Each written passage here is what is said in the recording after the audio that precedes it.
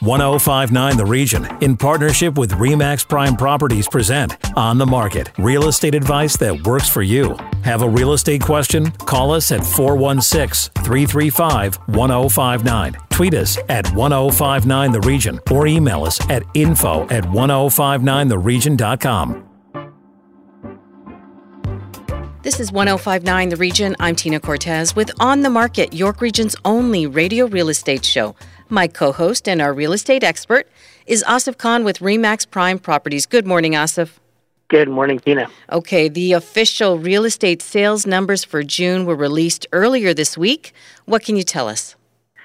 You know, they've been pretty strong. The numbers are down compared to May, and when we're talking about getting into that typical market behavior territory, we're in it right now. And sales were up over last June. We were up 28.5%.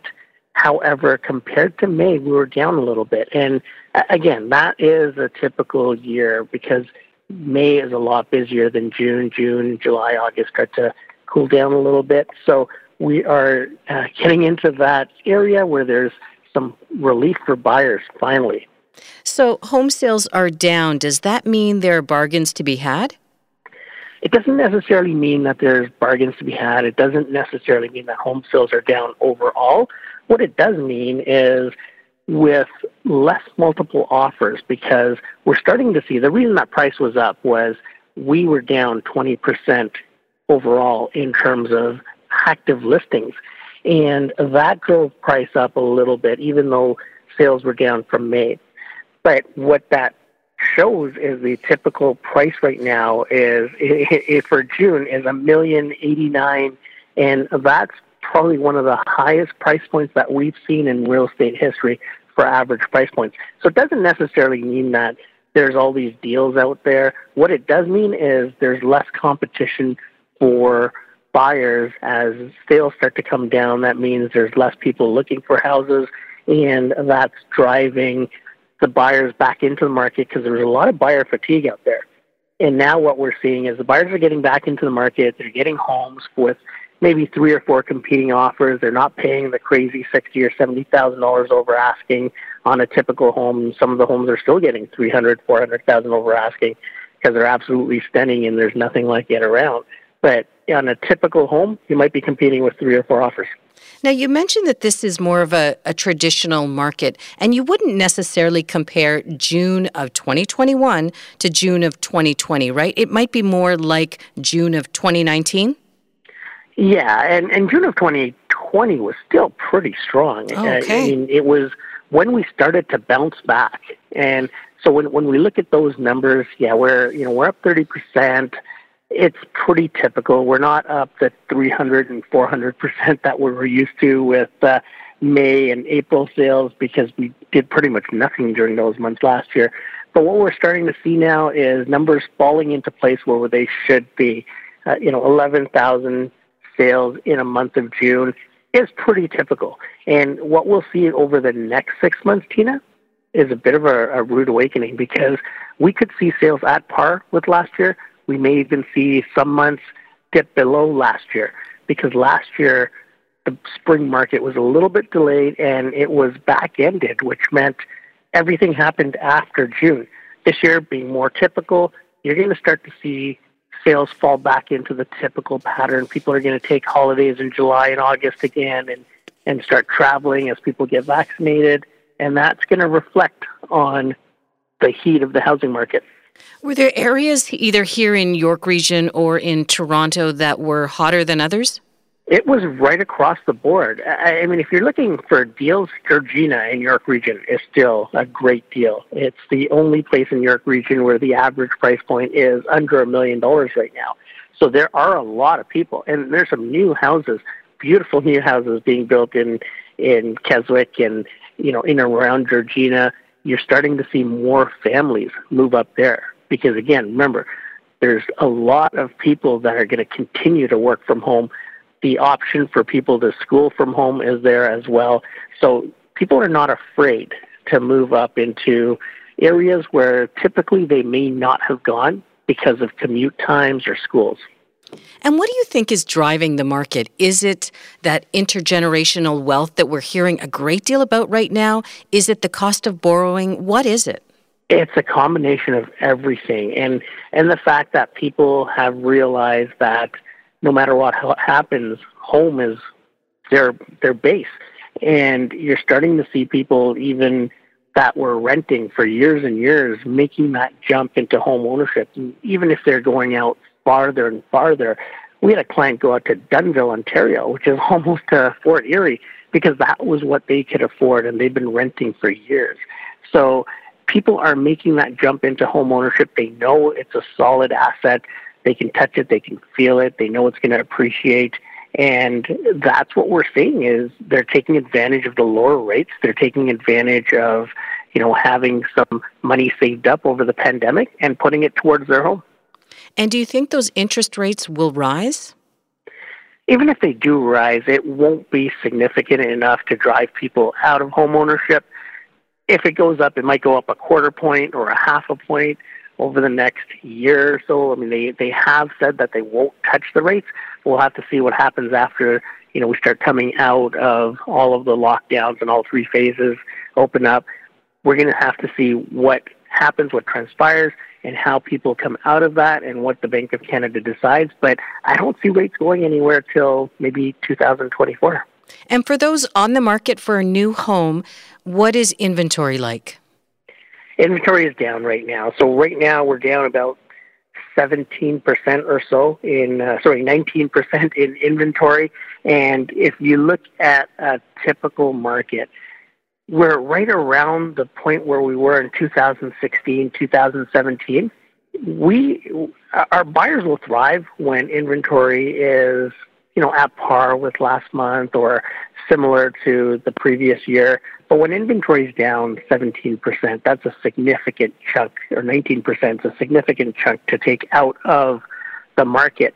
And that's what's driving the price up. And when you look at the price up in double digits, that's not very healthy. It's a lot healthier than when we were seeing, over the last few months, prices increasing 30, 40%, 17% for the month of June is not that bad. We'd like to see it around, a normal price increase is about 6 to 8%. That's healthy. Even if it's 10%, that's okay. 17% is not as healthy as we want it to be because it's not sustainable. But when you start getting into the 30s and 40s, that's scary. So having the price increase 17% is good news for buyers. And still, when you're a seller, this is not bad news for sellers. The average price is still overall for the year to date, it's still $1,075,000 right across the board. Mm-hmm. So that's still good news for sellers. It's not that the sellers are taking a hit and the buyers are able to capitalize on that. This is a great market for everyone. Okay, so that's what I wanted to ask you about. What are the sellers' expectations in this market right now? Are they still expecting to get way over asking? Are they still expecting those bidding wars on their homes?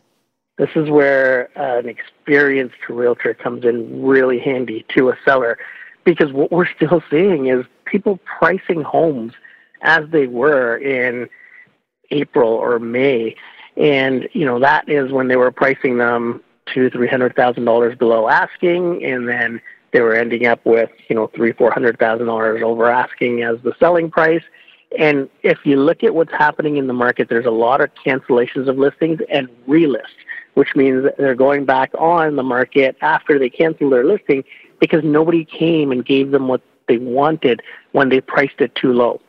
And this is where you need your realtor to guide you to say, hey, that's an older strategy. You can't use that in this market. That would have worked in March or April or May. It's not going to work now. And if you price your home properly at market value, it's going to sell within the first 2 weeks, maybe even the first week. But you're starting to get away from the multiple offer, the bidding wars, and you're starting to move into a situation where offers are open anytime. You can offer on a property anytime. And when an agent recognizes that that's where we're at, the seller has a better opportunity to get the most out of their home. After the break, buyer's remorse. This is On the Market on 105.9 The Region. Stay with us. Need to connect with Asif Khan from RE/MAX Prime Properties? Call him 416-985-KHAN. That's 416-985-5426. Or email asif@thehomeshop.ca. Now, back to On the Market on 105.9 The Region. On the Market is back. I'm Tina Cortez, and this is York Region's only radio real estate show. Over to my co-host, Asif Khan from RE/MAX Prime Properties with today's guest. Asif. Thank you, Tina. Joining us is a regular from our show over the last few years, Ricky Rathore. And Ricky is a partner at Rathore Begg Law Firm and the owner of RE/MAX Metropolis. Ricky, welcome back. Thanks so much for having me, guys. Ricky, we've heard a few stories coming out recently where buyers have won the bidding war and then had buyer remorse and decided, hey, I will just not submit a deposit and I'm out of this deal. Tell us a little bit about what happens in that situation and how accurate is that reasoning? So, Asif and Tina, at the end of the day, it all comes back to the contract, right? We've talked about this. The contract is like the sun. Everything revolves around it. And more often than not, the contract will say, for example, time is of the essence, okay? So when an agreement is struck, the deposit that the buyer has agreed to pay is the minimum amount that the buyer has agreed to forfeit in the event of a default on the buyer's end. So in simple English, what this means is that whether you put the deposit down or not, that contract is still binding as it's seen as a good faith deposit. And so we see this happen. We see this all the time where, buyers have been up against several offers, they finally win, and then they go home, they get a nice email from the agent saying that, you remember, your deposit's due by 9 p.m. tomorrow. Now the buyers are talking to their friends, their family, they're expressing excitement, and all of a sudden everybody's saying, well, maybe you purchased it for too much, or did you know that there was another property that was just down the road that's, coming up on the market next week? And all of a sudden it goes back to that whole remorse element. In this situation, unfortunately for the buyer, if your deal is firm, you are bound to that contract, and not putting down that deposit does not give you an out of the agreement. So you have to be prepared to lose that deposit if you want out of the agreement. Well, that's the minimum amount you're prepaying, and what you're doing is you're agreeing to lose that as a minimum amount. So now let's say the sellers are put on notice that the deposit is late. So the agent's job is to very clearly voice to the seller the fact that the deposit has not made it to the office in time. And at that point, what should happen is the seller should serve the buyers and let them know that they're in breach for failing to put the deposit, and time is of the essence. And the sellers would then proceed to mitigate loss. Now, what that means is that the seller will try to resell the property for as much as possible, acting reasonably, and in the event that the seller suffers a loss relative to what they sold the property to the original purchaser for, they can go after that defaulted buyer that had that remorse. And Ricky, signing under seal, tell us a little bit about what that means, because when a buyer signs an offer, they're actually signing under seal. So maybe tell our listeners a little bit about what that entails and why that binds the buyer. Yeah, so I mean, if you think back to hundreds of years ago, we had signet rings and seals, and we used to dip rings in wax and seal documents off to show that they were really official. The seals today are pre-printed, and more often than not, buyers and sellers don't even realize that they're on the agreement. So it's the agent's job to explain to the client that you are signing the document under seal. Now, why is the seal relevant today? The seal is seen as a form of consideration. Every legally binding contract requires something. Both parties have to do something, provide something of value. Now, courts normally don't care. I could say, Asif, I'm going to give you $1 for the keys to your Mercedes, and if that's the agreement, the courts don't care that you made a bad deal. They just care that you got something in exchange, whether it's a promise, an act, what have you. So what the seal does is it acts as a form of consideration. And as far as the agreement of purchase and sale is concerned, when you're using the OREA agreements, which is what most agents are using, those seals render the enforceability of the irrevocability provision. Now, before I get too technical, in simple English, when you make an offer, if you go to the grocery store today, you pick up a chocolate bar, you put it on the conveyor belt, you're making an offer to purchase that chocolate bar. If you choose, before that offer is accepted by the cashier, you can take it off the conveyor belt and say, I don't want the chocolate bar anymore. You can withdraw that offer. So that's called revocation of an offer. Our standard OREA documents are typically made irrevocably, meaning once you've signed it and it's been sealed, and you've submitted the offer to the seller, you cannot withdraw that offer until it expires, which means that as a buyer, you better think it through and understand what you're doing, because once you've signed next to that seal and that offer has been communicated, you are no longer in a position to revoke it, and it'll only come to an end if it dies, in the sense that the irrevocability lapses. Up until that point, the seller has the option of accepting it, rejecting it, or countering it, but you've lost that control of that ball. You've thrown it in the seller's court. So, Ricky, do you have any advice then for those who maybe should try to avoid buyer's remorse? How do we avoid that feeling, that road? So, Tina, I think the answer to that question, I mean, it's a very emotional process, right? This is one of the largest purchases or sales for most people. And, you know, we see it on the other side, too. Like right now we're talking about buyers, but a lot of sellers have remorse, too. And the funny part is the seller doesn't put down a deposit in an agreement of purchase and sale. So we see it on both ends of the transaction. I think before you take a step and make such a critical decision for yourself, your family, and whoever might be important in that transaction, it's really critical to sit down with your agent, understand what you're getting into, understand your rights, understand your obligations, and if you think you need legal advice, consult with a lawyer, because once you sign, it can become quite complicated to go back on your word. And again, you know, there's a famous quote from Ray Kroc in the McDonald Sounder movie where he says, promises, contracts like hearts are made to be broken, as long as you can pay for it. And that's the reality in the real world, too. Contracts are broken daily, but the people that are breaking them usually have the financial wherewithal to be able to follow through with those breaches. And it depends on how fundamental those breaches are. So if there is remorse, I think urgently speak with your attorney and see if there's something in the contract that affords you the ability to get out. And if not, at the very least, understand what your obligations might be, because sitting, you know, with your eyes covered by your hands is not going to get you out of the contract. Henry, let's turn the tables a little bit. And what about seller's remorse? When a seller decides that, hey, they may not have gotten as much as they wanted during the multiple offers, but they have accepted an agreement to sell their property. Does this apply to them as well when they say, hey, I don't want to sell to you anymore, I'll give you your deposit back? How does that work? Sure it does. And so, Asif, here's the thing. I've actually encountered situations in my capacity as a lawyer where a seller will call me and say, my agent didn't do a very good job. My agent didn't notify everybody else that there was another offer on the table. And my agent got a call in the morning after we accepted an offer for an agent, you know, who wanted to make a higher bid. And now, you know, we're losing $50,000. We're really upset about that. Can we get out of the deal? So, unfortunately, again, in this situation, once the contract is entered into, unless there's something in the agreement that lets the seller out, the sellers are stuck.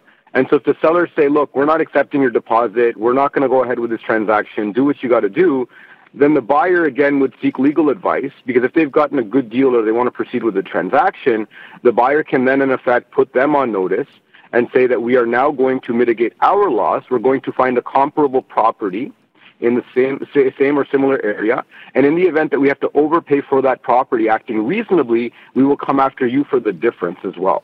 The only difference here is that the sellers will put down a deposit, but that doesn't mean that their obligations are anything. Have you witnessed buyers or sellers' remorse, especially in this market where bidding wars are commonplace? Absolutely. It's common practice at my law office to handle these sorts of situations. We're sending out letters, you know, pretty regularly now, saying that your deposit's late. And I mean, quite frankly, once we do send a letter, usually we get the deposit right after that, right? I think a lot of buyers just need a reality check. It is common to see it on the sales side as well, but it's a lot more rare than it is on a purchase. And Ricky, so just for our listeners again, 24 hours is the standard time, or what's written in the agreement of purchase and sale, for the buyer to submit their deposit to the listing brokerage, or as per the instructions within the contract. Maybe just clarify that for our listeners. Sure. So if you're using the standard OREA agreement, there's typically 3 provisions in there. The first one is herewith. Herewith means that the offer and check go hand in hand. The second provision is upon acceptance, which basically means that the deposit has to be delivered within 24 hours of the confirmation of acceptance being signed. The third provision is as otherwise described. So sometimes buyers have their money locked up in a TFSA, or they've got money that's tied up in a GIC. They can't get it within the 24 hours or immediately. So then you can put a provision in the schedule which will stipulate that the deposit will be paid by a certain day and time. And normally, many brokerages, especially today, are putting in a default provision saying that the deposit's due on the first banking day by no later than 8 or 9 p.m. Ricky, great information as always. If our listeners need more information about buyer's or seller's remorse, how do they get a hold of you? Yeah, absolutely. You can call me through the office at 905-554-7465. Again, 905-554-7465. That's awesome. Thanks a lot, Ricky, and we'll talk to you soon. Anytime, guys. My pleasure. When we come back, your questions. This is On the Market on 105.9 The Region. Stay with us. Need to connect with Asif Khan from RE/MAX Prime Properties? Call him 416-985-KHAN. That's 416-985-5426. Or email asif@thehomeshop.ca. Now, back to On the Market on 105.9 The Region. Welcome back to On the Market, York Region's exclusive radio real estate show on 105.9 The Region. Time now for our listener questions, and we start with Anne in Durham Region. She is planning a move to York Region, hopefully before September. She wants to put you on the spot, Asif. Where in York Region should she be looking? Where's the hot spot? Well, great question, Anne, and it really depends on what you're looking for in terms of lifestyle, in terms of amenities, and the surroundings, the demographics. So, once we can ask you those questions, then we'll be able to put you in the right area. If you're looking to move into an area which is close to the 407, a lot of Durham Region, the north part, you're right on the 407, makes it really convenient. And there's a lot of places that you can be in Markham, Richmond Hill, Vaughan, that would still allow you that luxury of being right by the 407. If you were looking for larger properties by water, you may want to go up to the Keswick area. It really depends on what you're looking for and your price point and the demographics that you want to surround yourself with. That is, those are probably the key questions that I would ask you, and I'd be able to provide you with the right opportunities in the right areas. You often see those surveys about the best places to live, whether it's in the province or in the country. How do they determine those lists, and how does that play into, the work that you provide your clients and someone looking to make a move like Anne is here? There's a lot of different ways that they can do that. They typically use something called a walk score, which is it shows you what amenities are around all the different areas. It shows you the demographics of the area, the income levels of the area, the schools in the area, and the quality of life that people experience within those areas. And that's done through surveys and typically asking a few hundred people what they think of the area that they're in, and also appreciation. What the price points are, what the typical appreciation is, affordability. That all goes into classifying places as the top 10 or top 20 places in the country. All right. Our next question comes from Jackson in Markham. He wants to know if the increased value that a pool, a backyard space, an entertainment room will continue, or now that we are heading out of the pandemic, will those areas of a home no longer be a draw to a property? Asif, what do you think? Great question again, and I think those are going to continue. I think COVID has really changed the way that people think, and if you really think about people's attitudes and what they are facing when they're out there, there's a lot of hesitation.